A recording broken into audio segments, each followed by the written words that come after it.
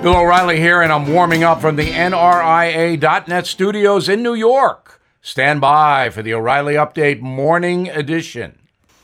On this Tuesday, I am predicting that Terry McAuliffe will lose the governor's race in Virginia to Republican Glenn Youngkin. There are two main reasons for my prediction. Number one, Mr. McAuliffe flat out said parents have no right to monitor what their children are taught in school. Hello, Mao Zedong. Are you kidding me, Terry? Parents have no right to oversee the education of their children in Virginia? Second reason, progressive policies are hurting the USA in general. And of course, Virginia is part of America. And of course, McAuliffe boosts progressive policies. So doing the math, he doesn't have much going for him. Now, it's not just in the Commonwealth of Virginia.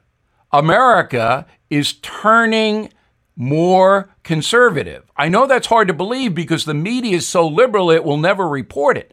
But the backlash against critical race theory, terrible energy policy, higher prices for food and gas, President Biden's general incompetence, all of that is causing independent voters to move to the right. And again, I believe we will see this tomorrow. Virginia will have a Republican governor. Now this.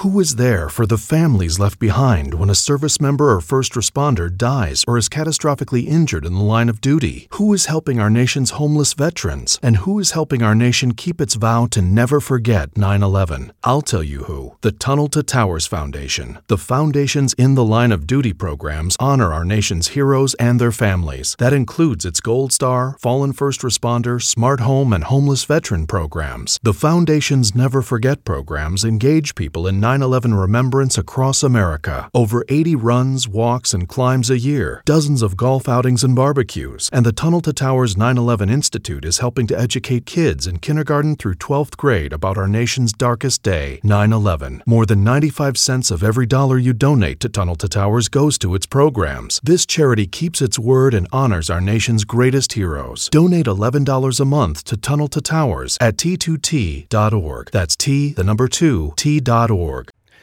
That is the Morning O'Reilly Update. More analysis later on.